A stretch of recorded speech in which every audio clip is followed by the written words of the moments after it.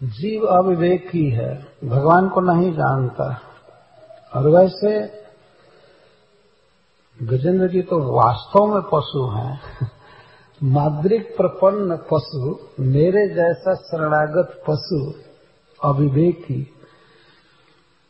है तो उसका पास है, पास का अर्थ अविद्या। तो मेरे जैसे शरणागत विवेकहीन पशु के पास का जो विशेष रूप से मोक्षण कर देते हैं, अविद्या नष्ट कर देते हैं, अज्ञान नष्ट कर देते हैं, ऐसे प्रभु को मैं प्रणाम कर रहा हूं। माद्रिक प्रपन्न पशुपास विमोक्षणाय। पास शब्द बहुत महत्वपूर्ण है। पास आपने देखा होगा किस तरह से पशु परबस बंधा रहता है। मालिक भोजन डाले तो खाता है, नहीं तो पड़ा रहता है। प्यास भी लगी रहती है और गर्दन में पास बंधा हुआ है, कहीं जा नहीं सकता। कितनी परबस स्थिति है पशु की, बहुत परबस स्थिति है। तो हम सब की जो दशा है इस संसार में वास्तव में पशु जैसी है। हम बंधे हुए हैं, बहुत पास है। और पास और कुछ नहीं है, अविद्या का पास है। भगवान का ज्ञान नहीं है, बस बंधन लगा हुआ है। बाहर कोई बंधन नहीं है, अविद्या है कि मैं देह हूं और देह के संबंधी हमारे हैं। तो जितना देह के संबंधियों की योगक्षेम की चिंता करते हैं, उतना भगवान की सेवा की या भगवान से प्रेम की उतनी हम चिंता नहीं करते। यह है पाश, अविद्या। तो जो प्रभु अपने शरणागत के अविद्या का नाश कर देते हैं, जैसे भगवान गीता में कहते हैं, जो मेरा भजन करते हैं उनके हृदय में मैं ज्ञान का दीपक जलाकर उनका अज्ञान नष्ट कर देता हूं। मैं करता तेषामेवानुकंपार्थम अहम ज्ञानजम तमः नास्यामात्म भावस्थो ज्ञान दीपेन भावस्थो। अज्ञानजम तमः, जो अज्ञान से जन्मा हुआ तम है उसका मैं नाश कर देता हूं।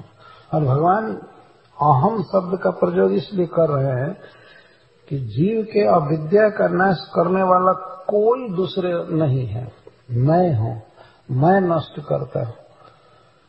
जब भगवान किसी भक्त के हृदय में प्रकाशित होने लगते हैं तब उसका संसारिक अभिनिवेश अपने आप चला जाता है।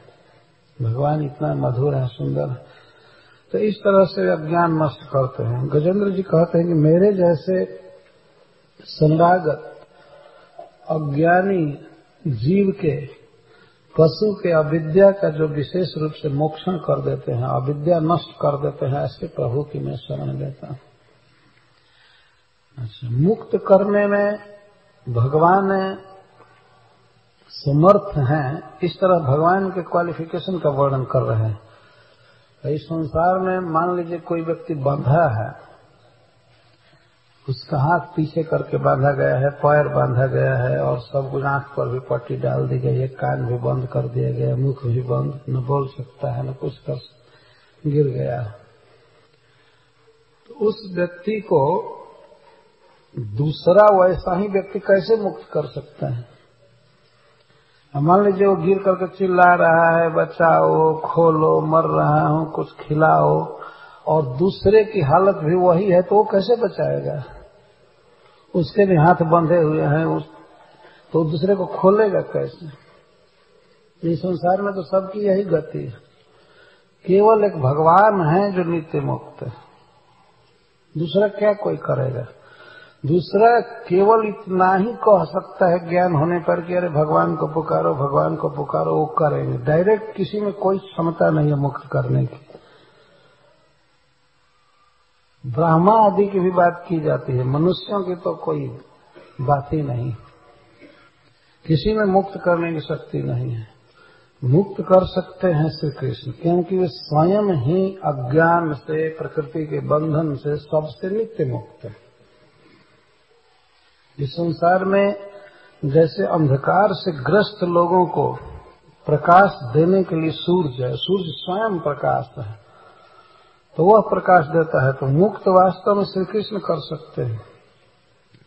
जीव का इतना आग्रह है संसार में, इतना आग्रह है भोगने का, अहम ममेति इत्यादि, जब तक भगवान के सौंदर्य में उसका मन आसक्त नहीं होगा ये आग्रह टूटने वाला नहीं है।